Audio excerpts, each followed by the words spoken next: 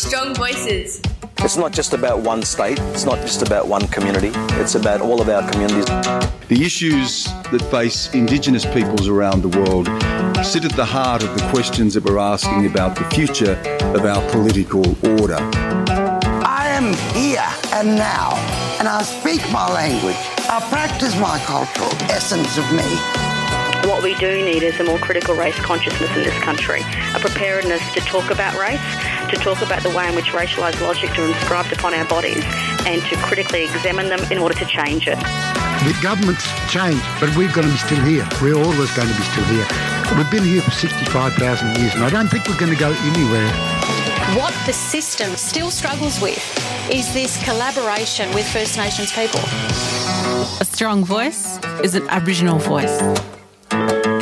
Hello, good morning and welcome to Strong Voices. My name's Carl Dowling. I'm your host for the program. It's great to have your company. We're coming to you live, of course, from the CAAMA radio studios here on Endangered country in Central Australia. We're broadcasting to all nations through Vast Channel 911 and on 8 Ken FM here in Abartua, Alice Springs. We're, of course, as well coming to you online as well through our website at caama.com.au. Today's Wednesday. It's the middle of the working week. It's the 17th of July 2019. Coming up on Strong Voices today, at the weekend, Queensland followed in the steps of jurisdictions like Victoria and the Northern Territory, with the state government announcing its first steps towards treaties with Aboriginal and Torres Strait Islander people. Yesterday, I spoke with Jackie Huggins, co-chair of the Eminent Panel Group, which is heading up that treaty process in Queensland. We're going to hear what she has to say about that process soon. Also, recent media coverage on a Monash University Aboriginal astrophysicist has again opened up conversations about the involvement of First Nations peoples at the highest levels of research in academia. Dwayne Harmacher is an associate professor of Indigenous astronomy and science, researching culture and historical astronomy at the University of Melbourne, and he's going to be joining us today as well. Also, in celebration of the United Nations General Assembly International Year of Indigenous Languages, CAAMA Music did launch the Therrka Endangered Languages music series. We're going to be hearing from Stuart Nugget, who's one of the artists involved in that series. And of course, as well, going to be hearing the very latest in Aboriginal and Torres Strait Islander news from right across the country. Before all of that, though, we are going to head to a quick break and then we'll be right back. On Rapaka strong voice nana news about Ngwen Mapa or Ngwen community or your station CAAMA radio and 8 Ken FM. Well, last weekend, the Queensland Palaszczuk government announced it would begin the process towards treaty in the state, releasing a statement of commitment to reset the relationship with Aboriginal and Torres Strait Islander people. Aboriginal leader and academic Jackie Huggins and former Federal Attorney General Michael Lavarch will lead the eminent panel overseeing the treaty process in the state. To discuss the treaty process in Queensland, I spoke with Miss Huggins yesterday. On the last day of NAIDOC week, Queensland took its first steps towards treaty following the announcement of the tracks to treaty. Can you begin by explaining what that pathway is actually all about? This is the beginning of negotiations and conversations around treaty in Queensland. What I'll be doing is co-chairing an eminent panel of people consisting of people like the ex-Governor-General, Dame Quentin Bryce, Kerry O'Brien from the ABC, and Josephine Bourne, a Torres Strait Islander woman from Townsville, and Mick Gooder. They're on the eminent panel with me. Under that, we'll have a working group to work through the consultations to do them. And then we will report back as the eminent panel to advise on a proposed framework for future negotiations for Queensland, and that includes the timing, processes and next steps. So it's very much akin to the style of model that was put up for the Referendum Council, very similar. Now, as we know, this sort of follows in the steps of places like Victoria and the Northern Territory in terms of progression towards treaty. For you personally, how and why did you get involved in this process? Oh, I think as a veteran for 4 decades, A lot of my working life has been around the discussion about reconciliation and treaties was a component of that. In fact, the Council for Aboriginal Reconciliation, one of its recommendations was to forge treaties with our people. But in those days, that was 25 years ago, it was pretty much a unspoken word because it was felt that it was loaded and perhaps, we should use the terms agreement or a compact.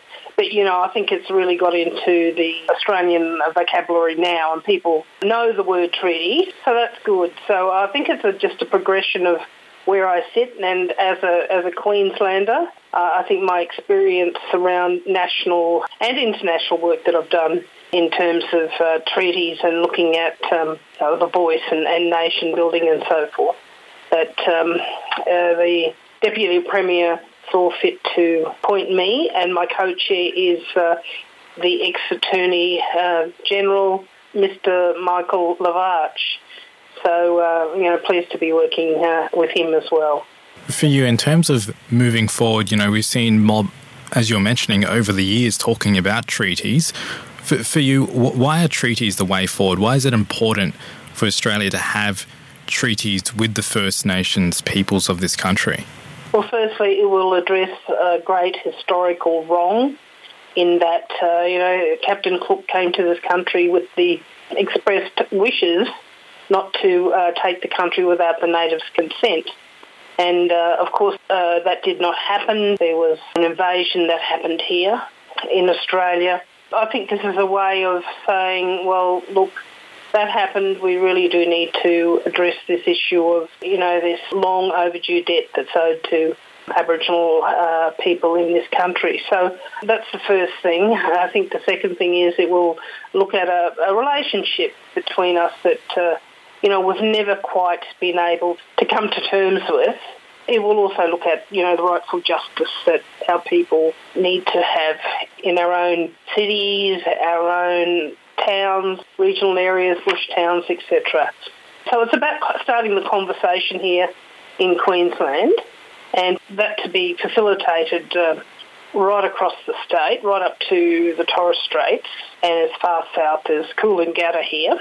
And what happens after that is there'll be a consultation paper that will be publicly released. And, we're really hoping to engage all Queenslanders of every part of the community as well. So it's about time that we started, as have, Northern Territory, South Australia, WA, other states, Victoria, who've really now looked at, what a treaty might bring us.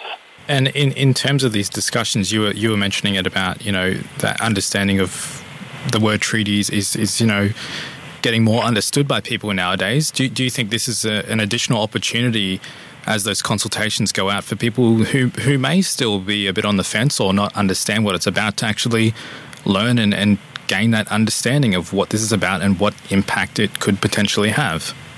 Yes, and I've seen that time and time again in the past 40 years, is if you give people some information about what the concept is about and why we want it, those reasons and how they can be involved. I really do think that kind of can change the nature of the narrative and the way that, we relate to each other. And we've just seen a lot of issues that have been sometimes people have shied away from, that have been, brought to the Australian public through education. And, I speak of probably the marriage equality one, for instance, that had a very successful campaign. And what we're saying here in Queensland is that we're not going to rush it. It might take a couple of years or so, but at least we've started the process of having those conversations with all Queenslanders, right across this state.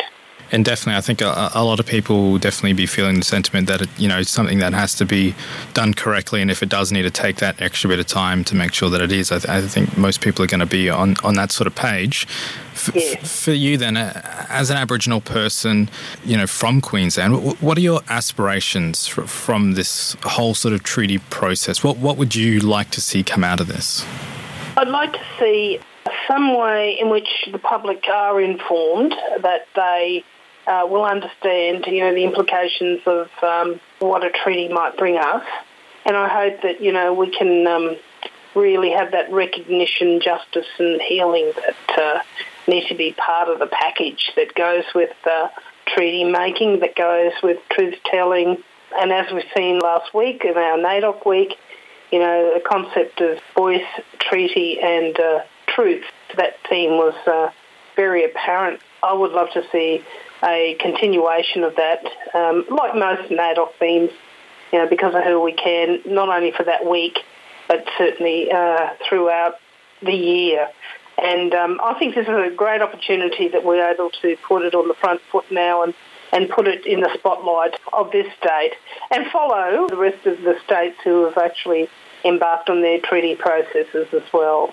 That was Jackie Huggins, co-chair of the Eminent Panel, which will be overseeing the treaty process in Queensland. We're going to head to a quick break now, but stick around because very soon we'll be hearing from Stuart Nugget, an Aboriginal musical artist. Hey, you fellas, this is Gail Marbe. You're listening to Strong Voices on CAAMA Radio, 8 Kin FM. That's right, you're listening to Strong Voices, and if you've just joined me, you're here with me, Carl Dowling, and it's great to have your company this Wednesday morning. It's around 23 minutes past 11 o'clock. We're going to head into our next story now. Stuart Nugget is a Jingili man from Elliot, which sits between Darwin and Alice Springs here in the Northern Territory.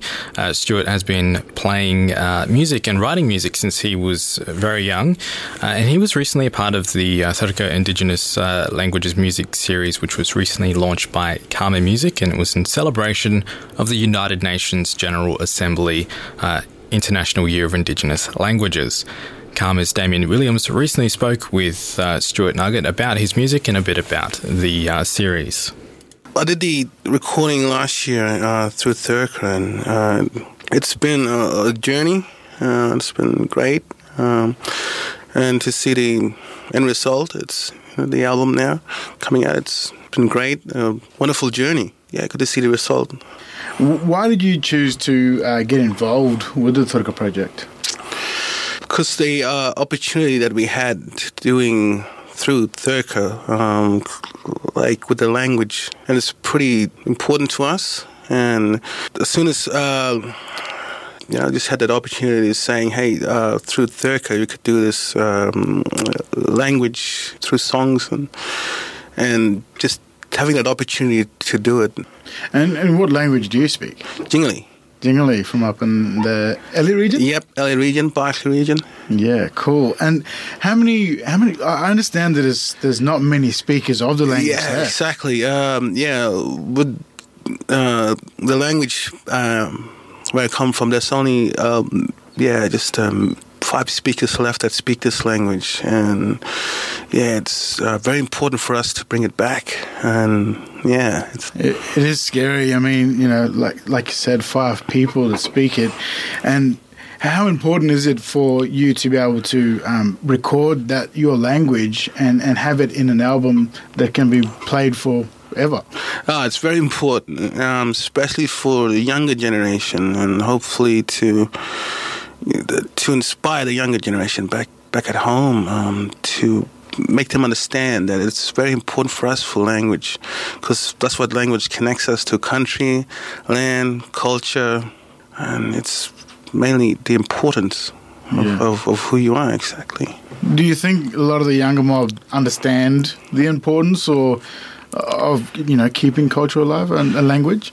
It's kind of hard to reach out to young people, and I think the best way to do it is through music, and hopefully that will bring pride back to these young people and to make them understand that this is very important to us as Aboriginal people, that language is important for us all. Like, it's what connects us, what brings us together, and it's part of who you are, your life.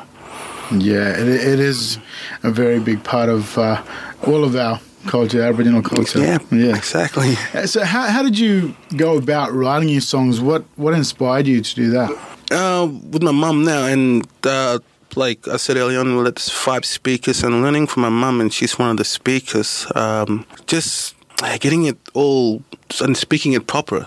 and just sitting with her and just understanding and listening to the language, and that what's inspired me to write music and just in language.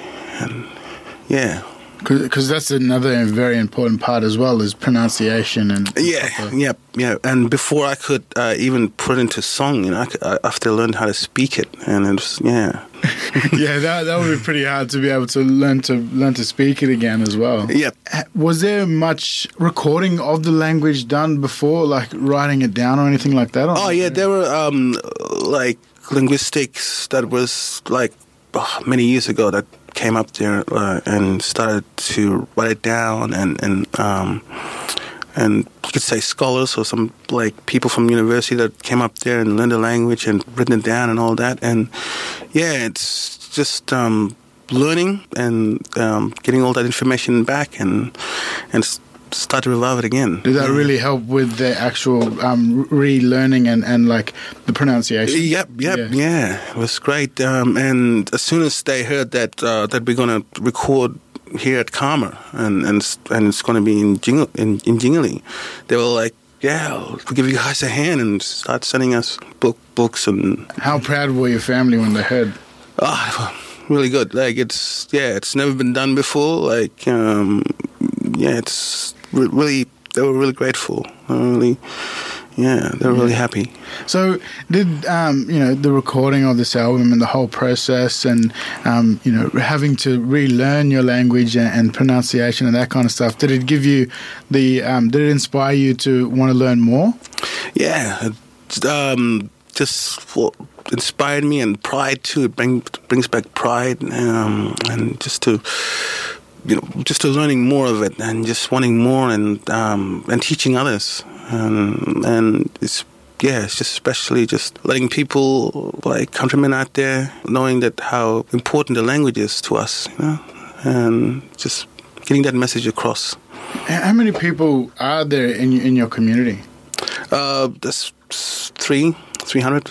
Yeah. And plus people like some of them not living in Elliot, but they're living somewhere else in other communities. And so how do you think the language is lost or sort of not spoken? What sort of things made it hard for people to speak the language? I think it was like old people too were like passing on, and there were not much teachers around, and a lot of young people, including myself, when I was growing up, I didn't have the chance to sit down with old people and elders, and it was really hard to learn the language. And plus, like going to school, and some of them that you couldn't speak in your own languages, and that made it hard. But getting it back now, learning it, it's a whole different thing. Because Elliot and the surrounding areas is very remote in the territory. I mean, what's the closest school? Like a couple of 100 kilometres? It was like a college here too in Alice, UR College, and there's a college up in Down, Camilda, and all that. Yeah, it's like still pretty far away. Far away from home. Yeah, being far away to study and all that, and then come back home. It was pretty hard. Tell us a bit more about your album. How many tracks on the album? 5 tracks.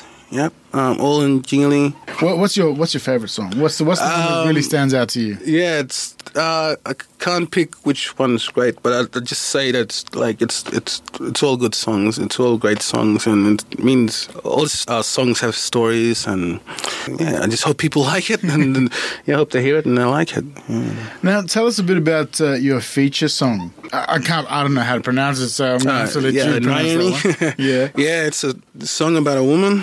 Yeah, so it's kind of a love song. Just came to me like to understanding how young people would like songs like that, like love songs and losing a loved one or have feelings for a woman, and just having just a enjoying feeling, like just having to listen to it and say, hey, that's a great song, that's a good song, and just mainly reaching out to like young people and people out there who like a catchy tune or something.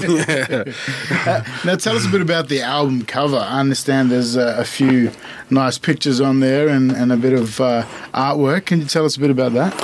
Yeah, it was it's not very sure. It's been a while back. I have to get my memory. But it was shot at around here in Alice Springs, and I have to give the credit to Amy. It's the artwork and a painter and a photographer. So I like the old photo in the cover. Tell us a bit about that one. Yeah, it's an old photo. It's got 3 of my grandfathers in there. My father's father and my mother's father. It's a very old photo that's behind Newcastle Waters. Don't know how old it is, but it's history for us too. We had a discussion about putting this photo in the album, and it was great that it's on the album. It's on the Be a good tribute to our mob just passed. Yeah. Now, just wanted to ask you as well, do you hope to encourage more countrymen out there to go back and learn a bit more of their culture and language and keep it strong? Yeah, and to reach out to countrymen out there to eventually to understand that language is very important to us, and it's very important being Aboriginal. That it's, like how I said earlier, it's connection through country, connection through land, who you are. It's just so important to have that. And it's such amazing to be here and doing this. And I hope it inspires a lot of countrymen too to stay strong in language and culture. Don't ever lose that. Yeah. On that note, Stuart Nugget, thanks very much for joining me here on CAAMA Radio. Thank you. That was CAAMA's Damien Williams speaking with Aboriginal solo artist there, Stuart Nugget. We're going to be hearing very soon from Dwayne Hamaka very soon here on CAAMA Radio. We're going to go to a quick track now, though, and then we'll be right back. Hi guys, this is Dan Sutton, and you're listening to Strong Voices on CAAMA Radio. That's right, you're listening to Strong Voices, and you're here with me, Kyle Dowling. Well, on to our next story now. Dwayne Hamaka is an associate professor of Indigenous astronomy and science, researching cultural and historical astronomy, Indigenous knowledge, dark sky studies, intangible astronomical heritage and oral tradition. He works closely with Aboriginal and Torres Strait Islander communities across Australia, as well as Indigenous communities in Thailand, as well as the US and Canada. And he also works to increase Indigenous representation in the astronomical and space sciences in Australia. CAAMA's Paul Wiles recently had the opportunity to speak with Dwayne. Well, Dwayne, we've seen in the media again great coverage, astrophysicists coming out of Monash University, and particularly Aboriginal astrophysicists. You've been working in this program for some time. You must be really happy with the way things are going. Oh, it's fantastic. It's so great to see young Aboriginal people who are working in astrophysics now starting to explore more of the cultural side of astronomy and Indigenous astronomy in particular. And we've got so much research that's been coming out in this space. The students are getting involved in this, and it's a really good opportunity for them to build their profiles and for the public to start to hear about this stuff from, I think, a more appropriate person as opposed to maybe another white American guy like myself. Having said that, though, I think from an academic level, we've had some conversations in the past, but it's always nice to keep reminding the wider non-Indigenous community that Indigenous astronomy and study of the stars, all of the things that are often accredited to Western society. But certainly in the last few decades, we have seen globally a much greater acknowledgement and understanding of the role of Indigenous culture and their study of the stars. That's exactly right, and it's one of those things that it shouldn't surprise anyone. I mean, through all the years of research that I've been doing in this area and learning from the elders across Australia, it shouldn't be surprising. I mean, we should absolutely expect that cultures who've been around and who are as careful observers of nature and everything around us would have figured this stuff out long ago. And of course, that's the case. It just doesn't get recognized by non-Indigenous Australians. And in some cases, it almost seems threatening. People are threatened by this. And even the article that was about this interview with Crystal Dinopoli here at Monash, a young Aboriginal Gomeroi woman who's working with me on a project, the amount of horrible racist comments is just overwhelming, and it seems like a constant uphill battle, but it's something that we're very excited and very passionate about doing, is making sure that the general public knows that Aboriginal and Torres Strait Islander people have very, very long-standing knowledge systems. And there's a tremendous amount we can learn from these if we just sort of stop and listen. Historically, the wider non-Indigenous communities will always relate back to other early cultures, the Greeks and the Romans and the Egyptians. But with Aboriginal First Nations culture, history, connection to this country, we're talking about a time that precedes all of that by many, many years. Exactly right. I think in most cases, it's a case of whataboutism. So what about this group here? Well, yeah, so what? We're not saying other cultures didn't also have deep knowledge systems, but it becomes a factor when people want to push this false idea of superiority of Western civilization. It often harks back to those sorts of things. But, leaving all that aside, these knowledge systems go back so far, and we're doing work with communities now that show some of these traditions can go back over 10,000 years. I mean, it's gobsmacking when you think about the amount of time this stuff has been handed down through oral tradition. And I suppose if you know anything about orality and you're in a community, you know this stuff. This isn't surprising. But to most people, in Western society who worship the written word, unless it's written down, it doesn't really exist. And that's been one of the biggest problems we've had trying to convince people that these knowledge systems can be passed down through oral tradition. It's because people don't understand the power of orality. Again, I think we have mentioned in the past many of the Aboriginal drawings of the landscape have been mapped from space by satellites, and they're remarkably accurate. And these are done from just knowledge of walking on country, knowing where everything is on country. And again, when you put that into perspective, the same as, mathematical systems, because it was done differently and not from a perspective that Western science and mathematics could get its head around, it wasn't considered accurate. But I think as time goes on, we're seeing more and more evidence that would suggest otherwise. Exactly right. And it's something that Western science can learn so much from. Because of this idea of sort of Western cultural superiority, it's easy for us to think, non-Indigenous scientists think, we know better, we've got it all figured out, when in reality we don't have it all figured out, and there's so much we can learn. And at the same time, it's also important for scientists like myself, and I try to communicate this to all my colleagues and to the general public, that Indigenous science and Indigenous knowledge is inherently valuable. It has value. It's valid in its own right. It doesn't need to be validated by Western science. It doesn't need Western scientists to come along and say, we support that, and now it's right. But as some elders have said, we don't need it, but it's nice when you show it. You're involved in what many would consider top-end academia as far as intellectual capacity, if we can call it that. But again, when we start looking at other areas involving the ability of the First Nations to think on a different level, thinking outside of the square often. I mean, we've seen at a very basic level, bush mechanics, I think, really brought that home to many Australians, and this is going back 20, 30 years ago, but people forget quickly. But I think then what people did take on board was this mob, they look at problem solving differently, and they come up with a solution. So in that sense, many areas across the board that, for so long, the Aboriginal and Torres Strait Islander population haven't been considered worthy of taking part in. I mean, is it now time for other areas of academia to start taking a better look? It absolutely is, and that's something that we're working on across the board.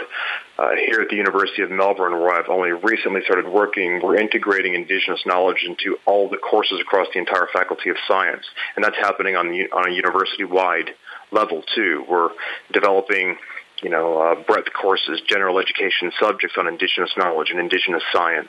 We're looking at even starting one specifically on Indigenous astronomy and physics. There's so much that can be done in this space, and it's important that the next generation of scientists and scholars who are going to be working and doing research understand the deep intellectual and innovative capabilities of Australia's First Nations people. This is something that needs to be taught and people need to consider, because we're finding out, scientists, colleagues of mine, we're finding out new stuff all the time just by looking at traditional knowledge systems. And it's really critically important that we recognize that we show that Western science and Indigenous science are not the same thing, but they're both equally valid, and they're both capable of teaching us quite a bit if we look at them together. So tearing down these barriers, Dwayne, I mean, you've obviously been plugging away for a while. Are there many people out there in academia actually hearing what you say? Yes, it's been phenomenal. I remember 10 years ago I went to a conference and presented a couple of posters on Aboriginal astronomy, and I got very mixed responses. And largely, and I suppose not surprisingly, the voices were positive or negative depending on their accent. A lot of the Australian accents were not very positive, and it was the non-Australian accents that were largely positive. But in 10 years, we've gone a long way, and there are a lot of scientific organizations and societies who are seriously committed to learning more about this, to recognizing Indigenous science, to integrating it, and to getting more Aboriginal and Torres Strait Islander people into these areas and supporting them through their entire academic journey and career. So that's something that it's happening across the board. People are listening. We're doing workshops across the country with organizations like ATSAMA. I've just written Indigenous astronomy into the national curriculum, and others have written in water and fire, working here at Melbourne Uni with Marcia Langton.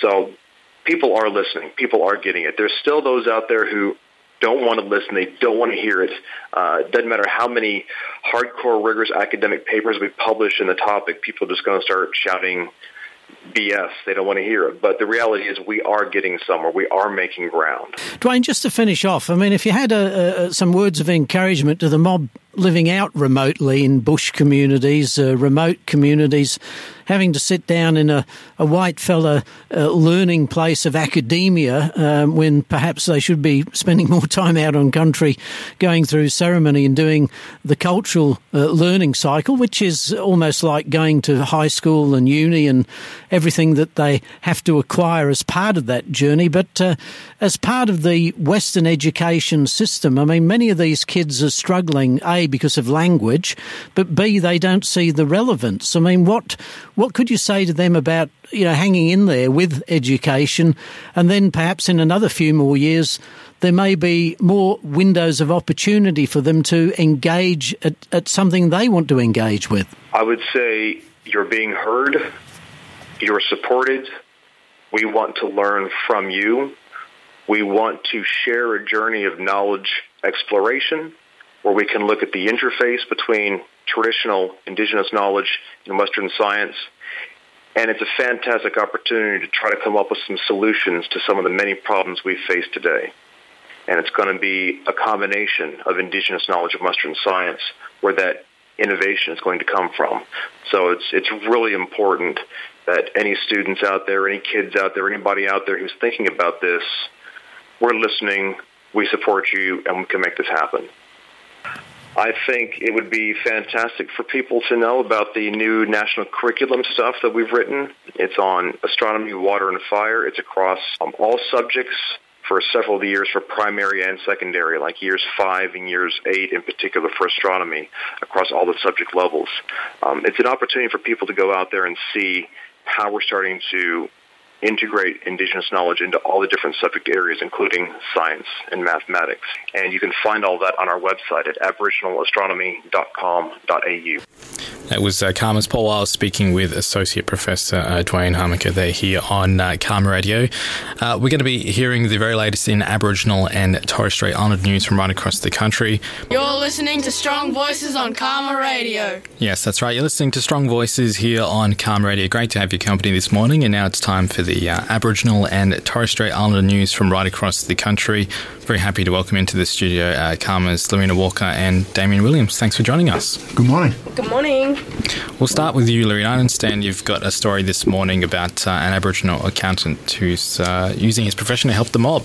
Yeah, that's right. So his name is Steve Rossai, I think. Rossai, and he was working as the director of the Northern Territory Treaty Commission, but yeah, he's also his profession is actually accounting. So obviously it is tax time, and everyone is looking, for the best tax person or whoever, but yeah, he's using he's decided to use his profession as accounting to help Aboriginal and Torres Strait Islander people within the Northern Territory, and he's had a pretty lengthy career working both within the Australian Taxation Office, many Aboriginal organisations, including Congress, and throughout the NT. So he's just wanting to open the opportunity up and also let people know that accounting is a good profession to be in also. Yeah. And when it comes around to the year for taxation. So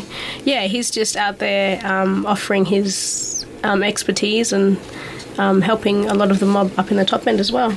That's good, and I think having as much mob involved in spaces like that and having services like what he's providing, I think, for the mob, where the mob are able to feel comfortable engaging within that space, I think is really important.